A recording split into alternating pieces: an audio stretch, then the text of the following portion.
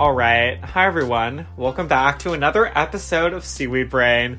Today, we have some returning guests. We have a very special Nico passage.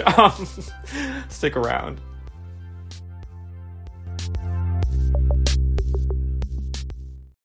When you need mealtime inspiration, it's worth shopping Kroger, where you'll find over 30,000 mouth-watering choices that excite your inner foodie. And no matter what tasty choice you make, you'll enjoy our everyday low prices, plus extra ways to save, like digital coupons worth over $600 each week. You can also save up to $1 off per gallon at the pump with fuel points. More savings and more inspiring flavors make shopping Kroger worth it every time. Kroger, fresh for everyone. Fuel restrictions apply.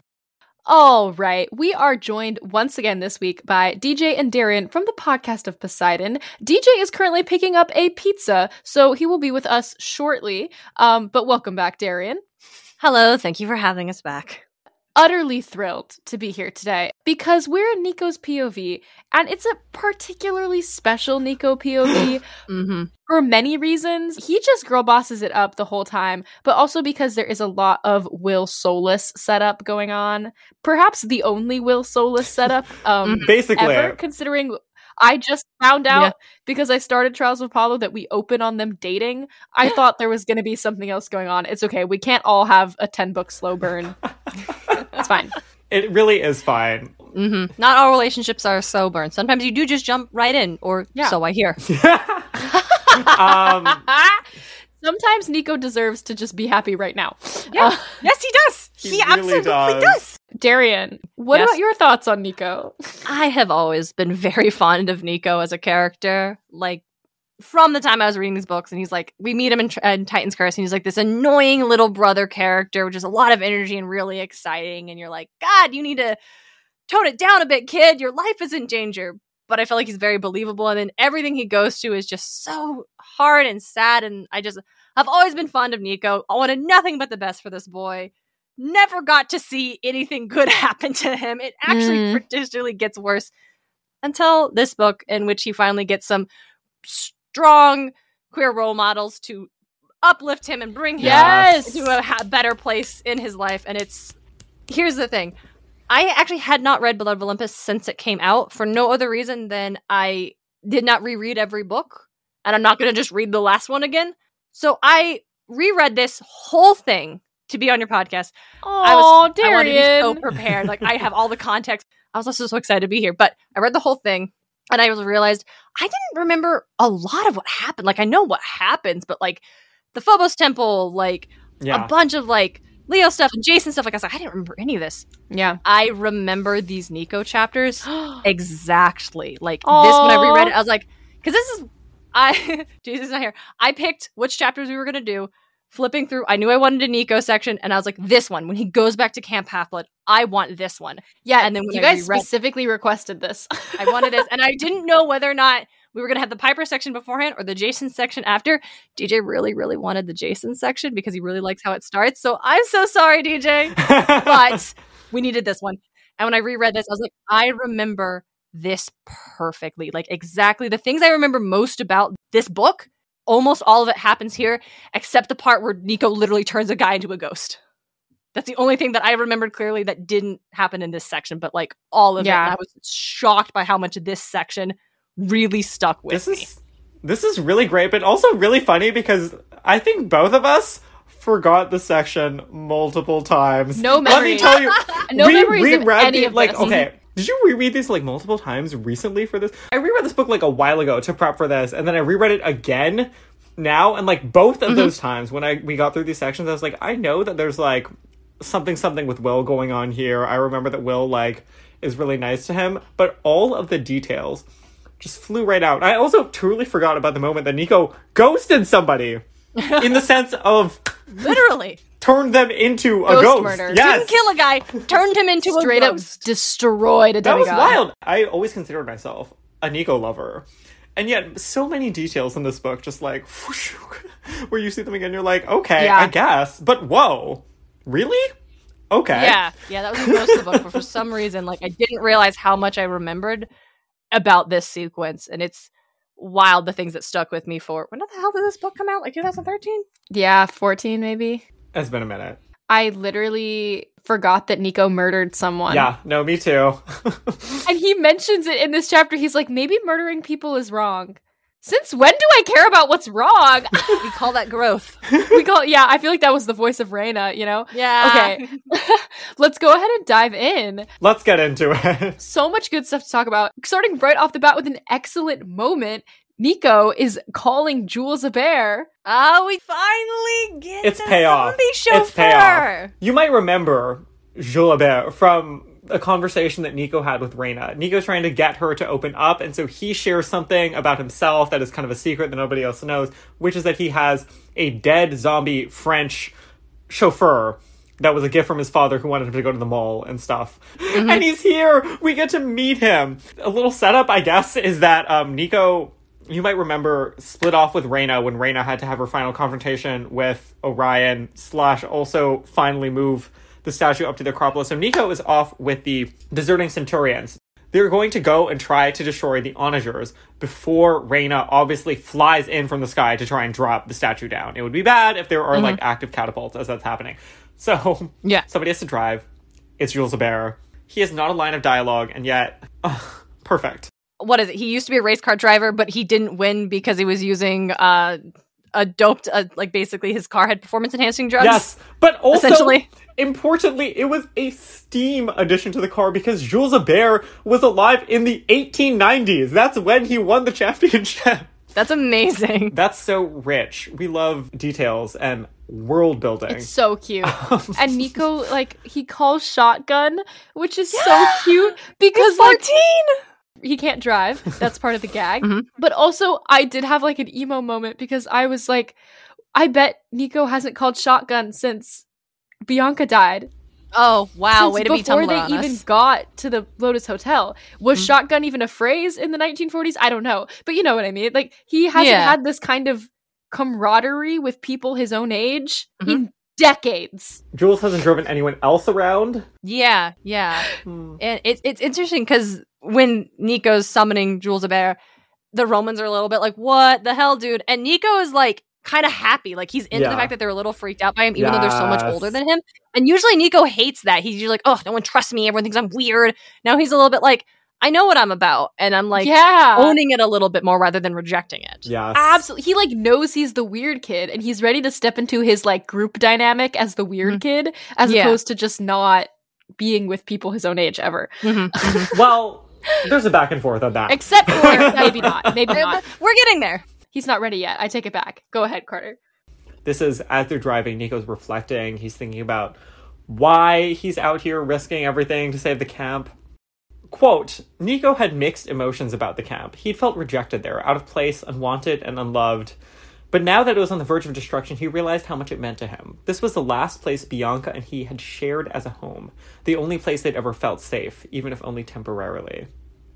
Every time he name drops Bianca, it just reminds me of the fact that no one has name dropped Bianca since the Titan's Curse. No one thinks about her. She died! Yeah, saving this quest. Like, she died. She was a kid. She was 12. It's interesting, though, because, you know, time when you record podcast is an interesting concept. Just listen to your episode on Reyna in San Juan. Right. And at the beginning, because that's how I remember this off the top of my head, in her POV, she notes how, like, all of his, like, anger and his loss and Nico's grief, she notes how he pushes away everyone who tries to get close to him, which seems like a direct conflict to Nico's thoughts of, like, oh, I'm unwanted. People don't like me. Yeah. And it's like, is that the truth, or is it, like, your defense mechanism of you push people away because you're afraid they will reject you? Yeah. I'm watching Married at First Sight right now, and it's so true. Sometimes we create problems for ourselves in our relationships due to our past traumas. This POV hit a little bit. Let's say that. We can keep it pushing. So we see the onagers. The energy of him describing what these weapons are is like a lot. Especially coming from Nico, who's from the 1940s, World War II.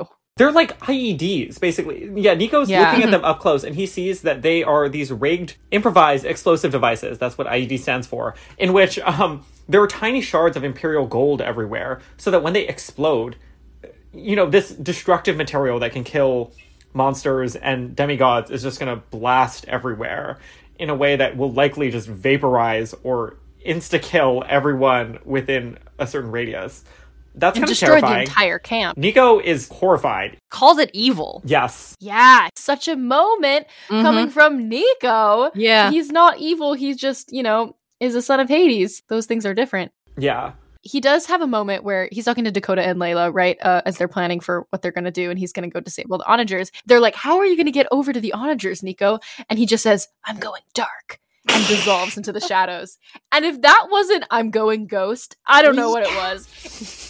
Pure Danny That's Phantom a moment. Mm-hmm. Yeah. So I good. was just saying before we started recording, I'm going to say it again. One of my dear friends from undergrad told a story frequently to many people about how his gay awakening was watching Danny Phantom.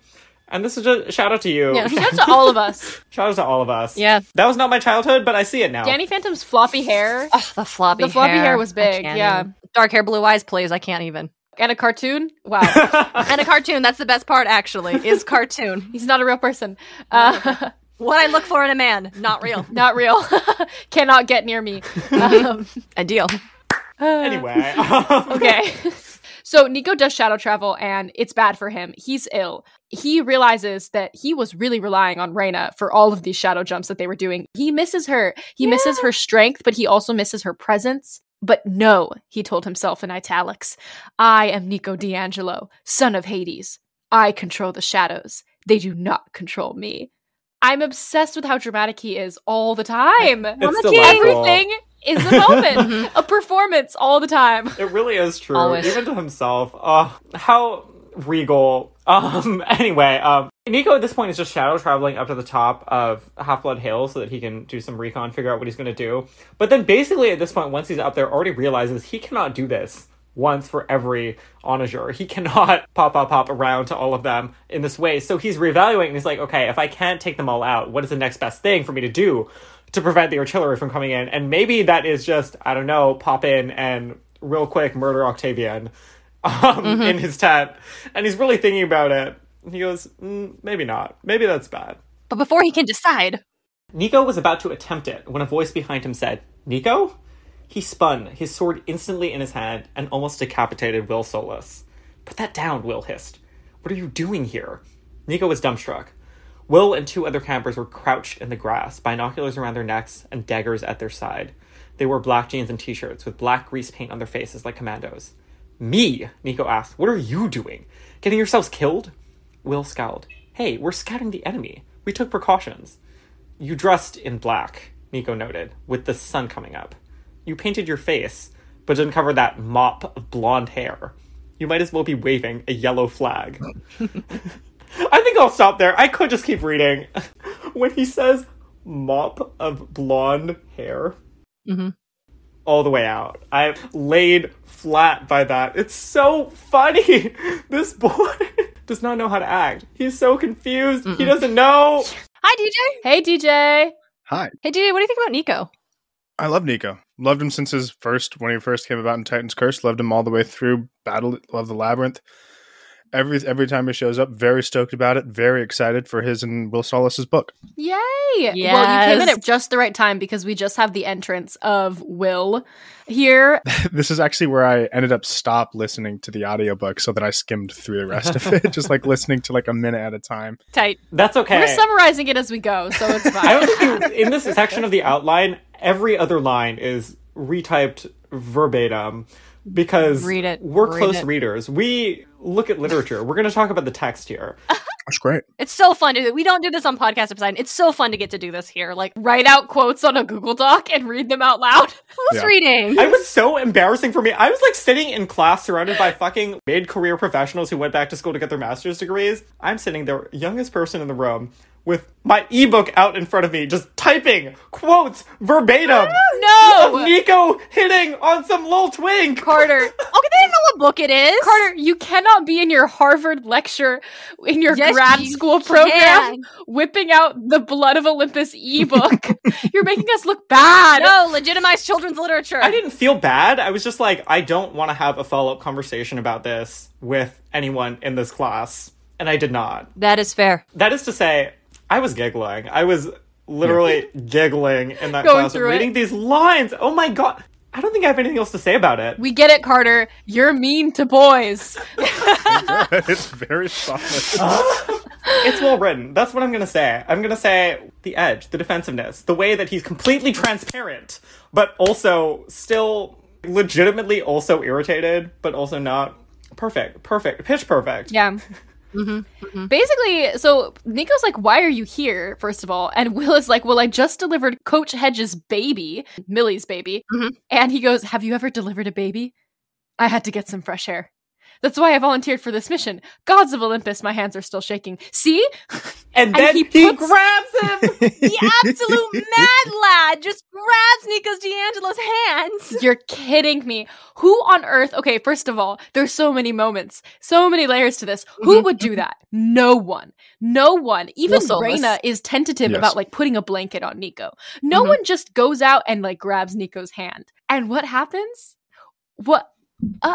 It sends an electric current down Nico's spine, and he quickly withdraws whatever he snapped. Whatever. Down bad. I do love how excited he was to find out that the baby was born, and he's so like, oh, the baby! Like, it's just a pure moment of joy because he cares so much about Coach Hedge and wanting to be his kid. Nico is going to be godfather to that child. Yeah, he is. Now, this is a wind nymph. Like, what? I know it's like just delivered a baby. What does that entail with a wind nymph? Because you can walk right through those. Who can say? I don't want to be involved in that narrative. The baby is a satyr. Yeah, the baby's a satyr because the nymphs and the satyrs feel like they're supposed to be the same species, kind of. But in my head, I'm like, are these, because they're both supposed to be very into nature. So I'm like, are these just nature spirits? It's like Pokemon. Yes, exactly. Where like you can breed between different species, and it's just like, you know, you gotta like match natures or whatever, Everstones. Yep. Let's continue. We're basically going line by line here. Nico's down terrible. He's feeling things in his spine. He's snapping back retorts after being touched. I don't remember feeling anything when I read these passages, not like a few months ago. And I'm feeling everything right now. Wow. Me too. Because what do they have? They have quippy banter. And what do we care about on this podcast? Quippy banter between two characters. Like, that's what makes me want to ship these people. Jiper, take notes. It's banter, but also, like, I can see it. Like, I feel like I know these people. And did I maybe not know these people before? I don't know. I don't know what the difference is, but I really can see it clearly now. Yeah, when I read it for the first time, I definitely didn't see it. And in part because, once again, blaming things on the fact that I'm ace, I didn't know characters were into each other unless the book literally told me, like, you could not give me two characters flirting. I didn't understand why Annabeth was upset about Rachel. Like, why is she? I mean, I didn't either. Yeah, so it's like a whole thing. But, like... I did. Well, thank you, straight person in the room. And that's on emotional maturity. Perception. So when I went through it, it's like, because it's like, oh, Will and Nico like each other. When the first one I read it, I'm like, I feel like that came out of nowhere. Weird. And when they finally spell it out, and now when I read it for this time, I was like, I want to see if it's there. And it's like, hey, Nico describes Will as cat-like, and you don't do that if you're not into someone. Oh my. The next thing that happens with them is after Will touches him, gasp. Will turns up to Nico and says, as he's about to go try and murder Octavian, if you're going to go shadow travel to that command tent, forget it. Nico didn't say anything about anything. Will just said that. Will just read him for filth. Tore him apart. Will said, I know what you're going to do, and you're wrong. He said, like, I'm a healthcare professional. I touched you with one finger, and I felt a darkness inside of you. And you can't shadow travel anymore. Bitch, I'm your doctor now. Doctor's orders. That means he's got the same ability that Asclepius does. When I reread it last night for this, that's when I picked up on that, because it's like, oh, Will grabs Nico's hand, the mad lad, but it's like, oh, he used my hands are shaking as an excuse to grab Nico's hand to check his health, to make sure he was okay, because if he could touch him, I can get a sense, and that's actually what the grab was for. It's like, I need to see if you're okay. You're not, and you're not doing that again. Oh, it is so cute. How often, like, can you name any other children's fantasy character whose superpower is being a doctor?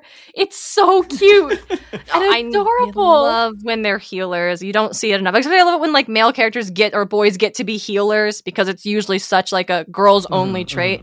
Shout out to Steven Universe.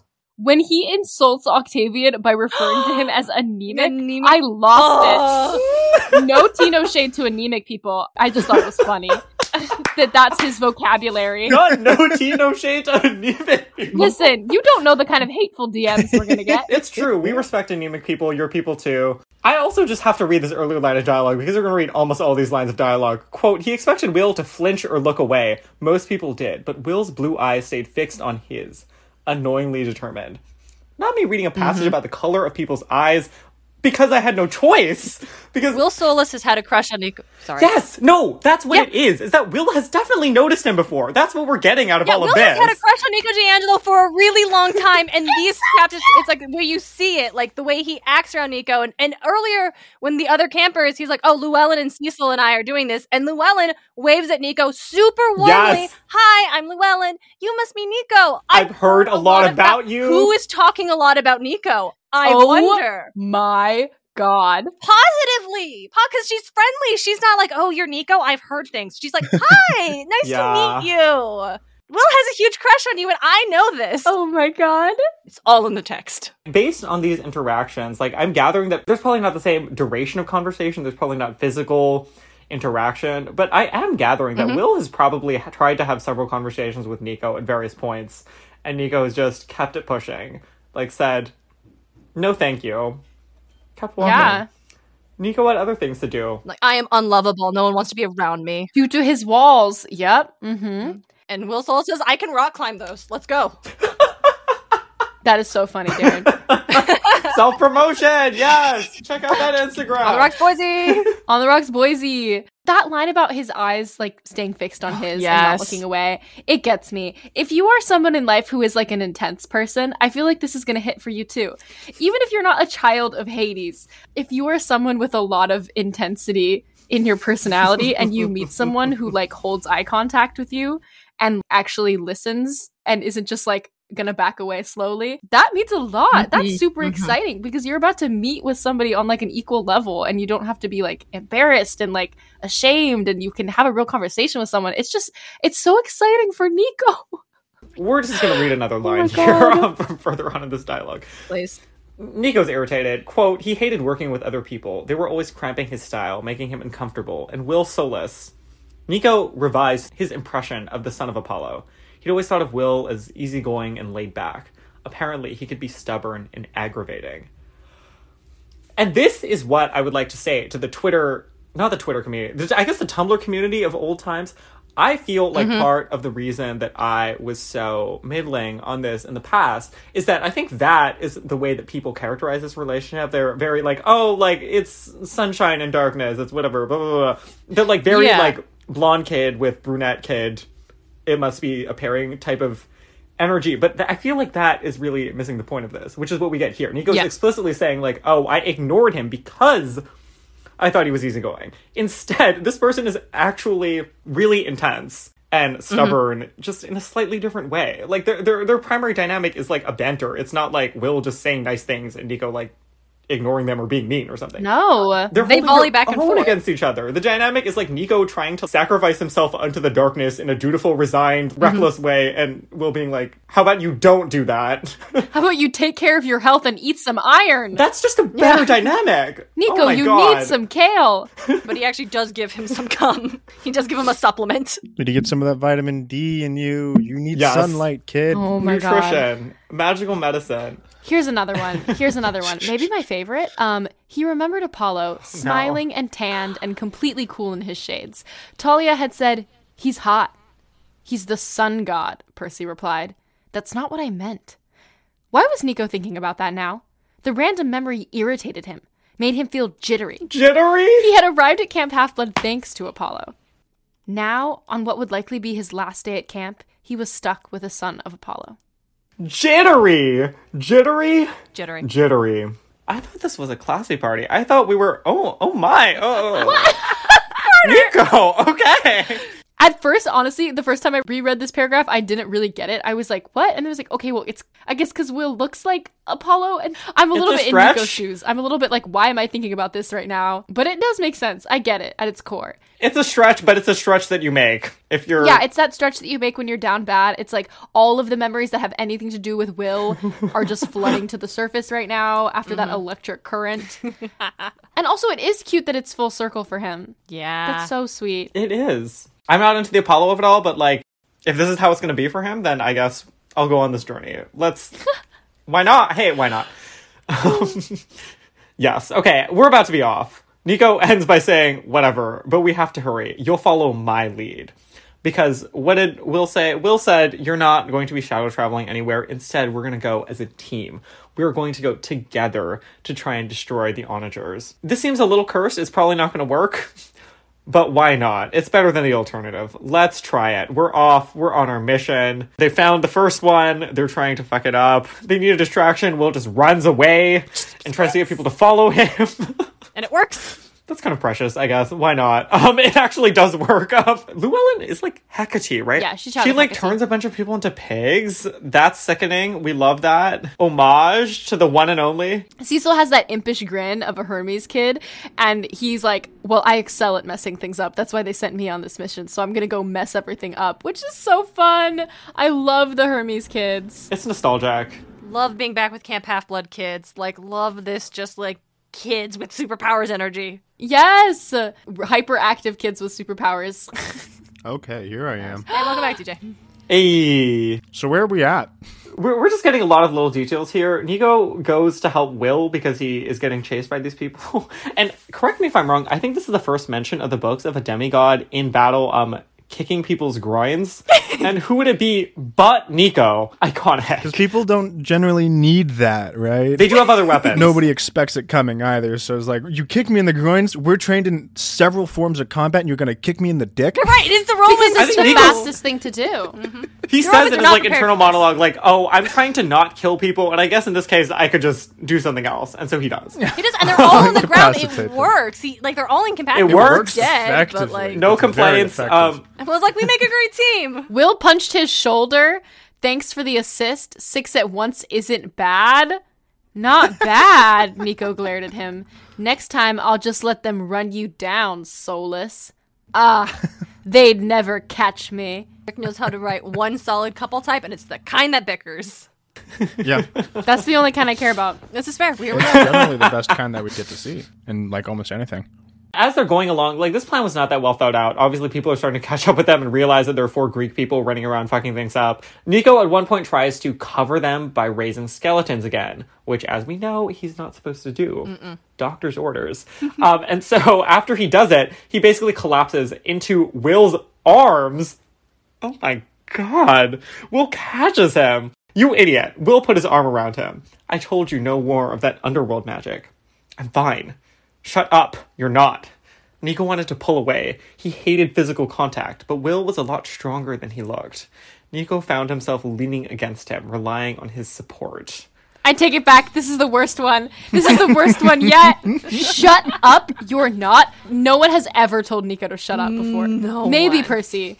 Maybe. And we know the effect that had on Percy him. off screen. Percy has too much guilt to ever try to tell Nico to shut up. Percy telling Nico to shut up is going to be like nothing compared to Will telling Nico to shut up. That is going to end him down bad. It's really funny. I'm cackling. And then Octavian arrives.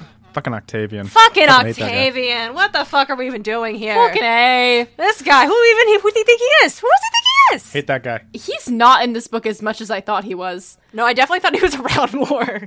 Well, it's because he's at the forefront of my hate, and so I think about him throughout the whole book. Just right there. And so I'm like, even more than Gaia and the Giants and Octavian, hate him. People who ask for a redemption arc need to stop, please. Yeah. Octavian needed a redemption arc less than Luke did. He hardly had a villain arc. How can you have a redemption arc? This is That's true. the This thing. Octavian isn't Zuko. is boring. He has nothing going on? He's annoying. Like, you hate him, but like Octavian is like a Dolores Umbridge. Dolores Umbridge is actually a good villain. This is a terrible comparison to make, because Dolores Umbridge actually stands for something. Like, she is supposed to be a stand-in for like a certain version of like bureaucracy and incompetence of power and like the arbitrariness of adult tyranny, these types of things. Octavian, he's like that, but he actually stands for nothing. I don't understand why he doesn't have anything else going on. He has no ideas, he has no perspective, he has no, not that he needs to have redeeming qualities. He's blinded by Greek rage. But like, yeah, like he's not particularly good at anything or useful for anything. Like, as a villain, he crumbles in 2 seconds. It's just really silly. But we're facing up against him again. He has some dog person supporters, like shock troops, security guards. It's a little unclear what they are. But this is where Will, turns out Will has another power. He's not just a doctor, he also knows how to whistle. He has an ultrasonic whistle, which is his only musical ability that he inherited from Apollo. How does one discover they can ultrasonic whistle? Right? Like, did that happen in marching band at Camp Half-Blood? He was like, oops. He was hailing a taxi and like he accidentally did it a little too loud and the window shattered around. Oh, no. Will doesn't live anywhere where there's taxis. You don't Well, know now he has that? Jewel You don't Albert, see what so they're it doesn't doing. matter. They don't take trips to New York. You're telling me Will never went to go to a restaurant? I do feel like they take day trips to Manhattan. Exactly. They have to. All right. They went to see Hadestown. They went to see Hadestown. Will took Nico to go see Hadestown. Anyway, Ultrasonic whistle. Will does his thing, and then we have a confrontation, basically, between Octavian and Nico. It's not violent. Nico's thinking about it. He's like, I really could just murder him right now. It would be It's really verbally easy. violent, yeah. He's just sitting there. He's like, you're so small. He goes, some dogs need to be put down. Like you. Whoa. Filthy. Nico stays winning with the one-liners throughout this whole thing. Like, I'm going dark. Dogs need to be put down like you. Flair for the theatrics. These are good going lines. Dark. So goofy. I love it.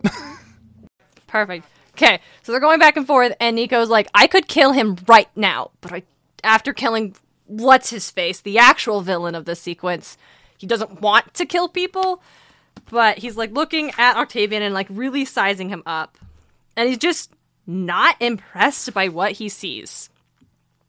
Nico knew Octavian was a legacy, a descendant of Apollo many generations removed. Now, he couldn't help thinking that Octavian looked like a watered-down, unhealthy version of Will Solus, like a photo that had been copied too many times. Whatever made a child of Apollo special, Octavian didn't have it. I love that because Octavian's whole thing is that he believes he is fulfilling his destiny as like a descendant of Apollo. Like, Apollo, listen, this is all Apollo's fault actually, and we shouldn't forget that. Yes. Octavian is Apollo's fault because Apollo was so flattered by Octavian and all his offerings. He's like, I'll make you the most important god of them all. When he says like, oh yeah, Apollo has like told me the future and given me these visions, and Will's like, no one has seen the future, you're lying. I don't think he is. I think Apollo has been like telling him, oh yeah, you'll be great. Oh yeah, you'll do all these awesome things. And it is in fact Apollo's fault. But with Nico with this back and forth, he's like, you're whatever makes Apollo kid special, you don't have it. Octavian doesn't have anything behind his argument, behind his stance, behind what he's trying to stand for. Like we said earlier, it's just not there because he just doesn't have it. Now, here's the thing. Octavian manipulated Apollo. I know, we won't have this argument on someone else's podcast again. I can't with you. I firmly believe that if you are manipulated, you shouldn't be at fault because you truly didn't understand because the guy was giving you false pretenses as to what he was actually doing. when you're a Greek god and the person manipulating A with Greek you god. is Sure, an he anemic was 15-year-old. full of himself. Our Trials of Apollo episodes are going to be nothing but strife. I'm super excited about those episodes. I do think it's a little bit awkward, the like blood quantum Apollo thing Yes! that's happening Yes! right now. Yeah, there's that also. Incredibly. I was like, what are we doing? But it's true. Like, I get that it's kind of like a filthy read that he is like a watered down version of Will, but it still is a little bit awkward.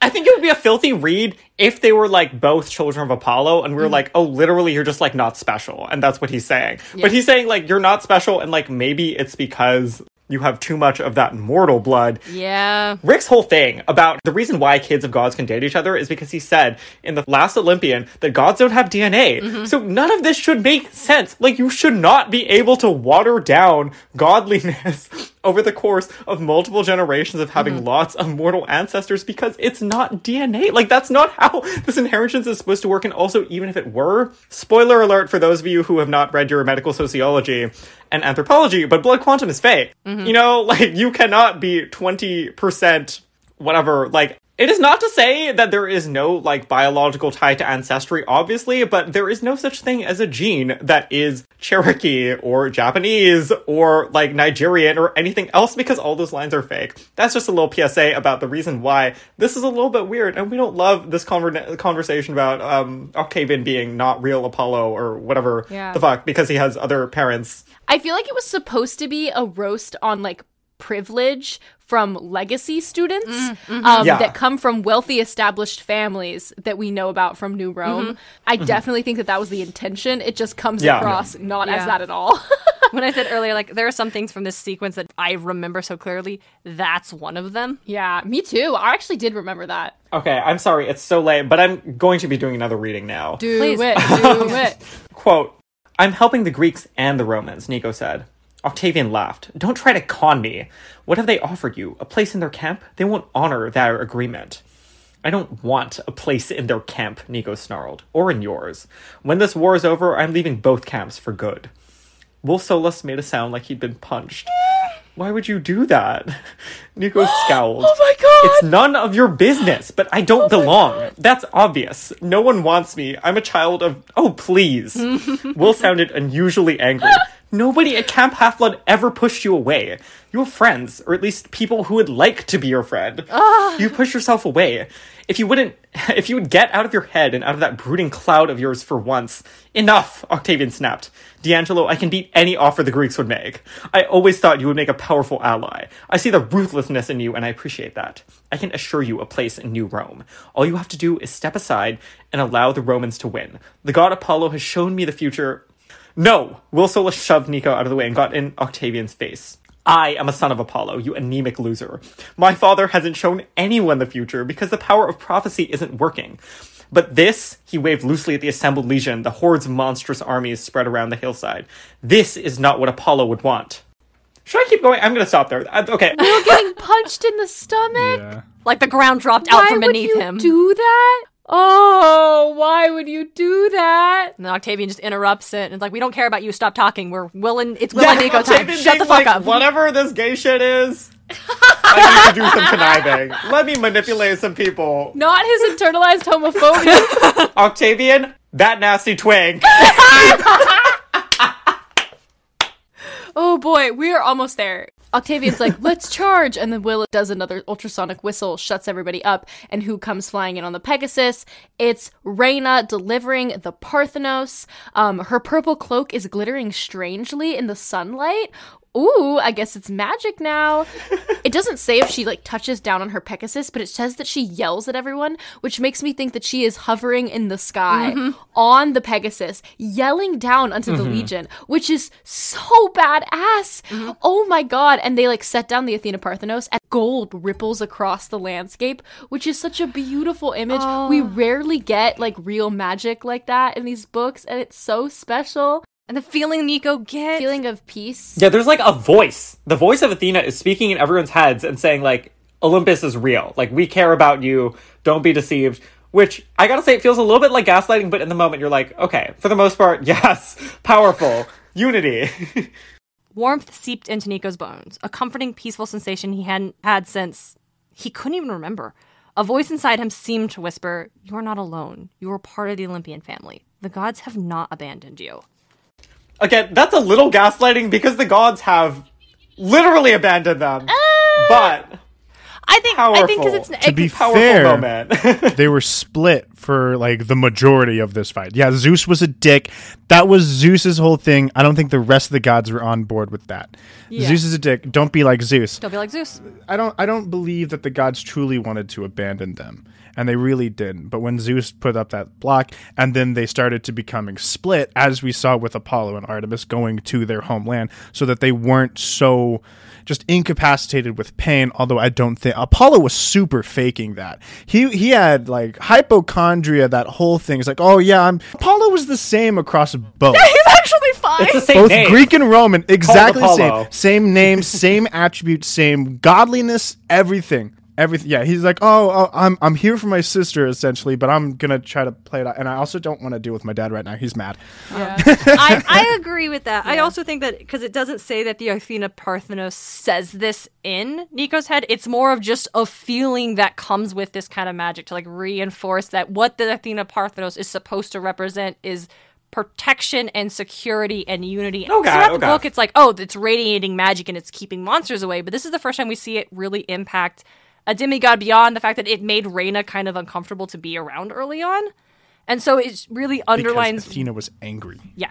It underlines how important it was for Reyna to bring it back. Like, what it does when it's back really underlines, like, why this was worth it. Yes. Yep. As they're all filled with this moment of peace, there's this visual of Nico like striding in between the Greek and the Roman armies, like in the gap between them as they're about to charge, swinging his black sword and just being like, Reyna risked her life for all of you. We brought this statue halfway across the world, Roman and Greek working together because we must join forces. Gaia is rising. Big hero speech. If we don't work together... Bum bum. Halfway across the world, nosebleed. Yeah, no amount of big hero speeches could have stopped Percy's nosebleed, unfortunately. Mm-hmm. Literally, Piper tried and she couldn't speak for once. Yeah. It's a great moment because like, Octavian had them fire their fancy catapults and they don't work because Cecil did his job and did it well. But then the Greeks said that they were just attacked to this when they show up and they're going to attack and everything's about to be fucked. It was all useless. They're going to destroy each other. It doesn't matter now. And then Reyna shows up and then Nico does his speech and then Gaia starts to rise. And now there's Gaia and they're also surrounded by all of the Auxilia troops. Oh, no, the exactly. monsters. All of the monsters. The pacing for these last like 5 or so pages is wild because every 2 seconds you really are getting a whole other dynamic during which you really expect he's gonna sit with it and actually explore it. Like there's also a moment earlier on that we just completely blew by because we spent only like 1 paragraph there where the 5th cohort turns on Octavian and says, we are actually following Reyna's orders. She is the rightful praetor. Everyone else better sign up with us. And there's like a pause where we're like, whoa, okay, is the Roman army about to have a civil war? Are the monsters going to attack the Roman army now? But we have no time. We're just immediately off to the next thing. Up until the moment where Gaia's awake, we're surrounded by monsters. The Parthenos has returned. And I guess we'll see. Yeah. I love how it ends. Can I... Please, go ahead. Please sign us off with it. So, they hear the voice of Gaia. She is threatening them. She's like, it's a futile gesture. You're all going to die together. Octavian bails because he's a coward. Close ranks, Reyna yelled. The Greeks and the Romans moved together, standing shoulder to shoulder as all around them the earth shook. Octavian's Auxilia troops surged forward, surrounding the demigods. Both camps put together were a minuscule dot in a sea of enemies. They would make their final stand on Half-Blood Hill, with the Athena Parthenos as their rallying point. But even there, they stood on enemy ground, because Gaia was the earth, and the earth was awake. Their final stand on Half-Blood Hill made me so weirdly emotional every time. It's Camp Half-Blood Hill. It's the first thing we ever saw of the camp from Percy, and now here we are, and everything came down to this. And it's so important. You don't even realize how important it is that the Greeks and Romans are standing shoulder to shoulder until they turn the page to the next section. But that's not our section, so we won't talk about it. We'll leave it for you later. But Gaia really fucked up because if she just let it happen, I don't know. We don't know for sure if Reyna and Nico could have rallied the troops. We don't know if Octavian would have won. Maybe the monsters, we don't know if it would have brought them together. But it did, and it worked, and they're on Half-Blood Hill making their final stand. It's true. Everything's really clicking so quickly, so nicely. The timelines are aligned now between the two sides. Wow. The Athena Parthenos makes sense. Yeah, I did not know if he was going to stick the landing on the Athena Parthenos being delivered, but it it basically works. Rick is slaying. He's doing it. Yep, that plot line worked. Wow. Thank you both for being here with us for Piper and for Nico's POV for the beginning of Angelo. Tell the people where they can find your podcast. So, one more time, DJ and I are cousin siblings of Podcast Poseidon, a mythology podcast that deep dives into the ancient stories found in the Percy Jackson books, and then we look to other places to find out where those stories are appearing in modern pop culture, and talk about why do we keep telling them and why is it important. We're not a read-along podcast, though we do go in order of the myths in the books, so check us out at Podcast of Poseidon on any of your favorite podcatchers. Or you can find us on Instagram at PoseidonPod, Twitter as well. If you're on Instagram, you're talking to me. If you're on Twitter, you're talking to DJ. or find everything at podcastaposeidon.com. We have a website. Woohoo! They have a website, and it's not even a Wix. No, it's a Squarespace. I pay for it. Yeah, that's professional. All right. Thank you guys so much. Next week, we are going to be back for our final set of POVs for the entirety of Heroes of Olympus. It's real. Exciting. It's happening.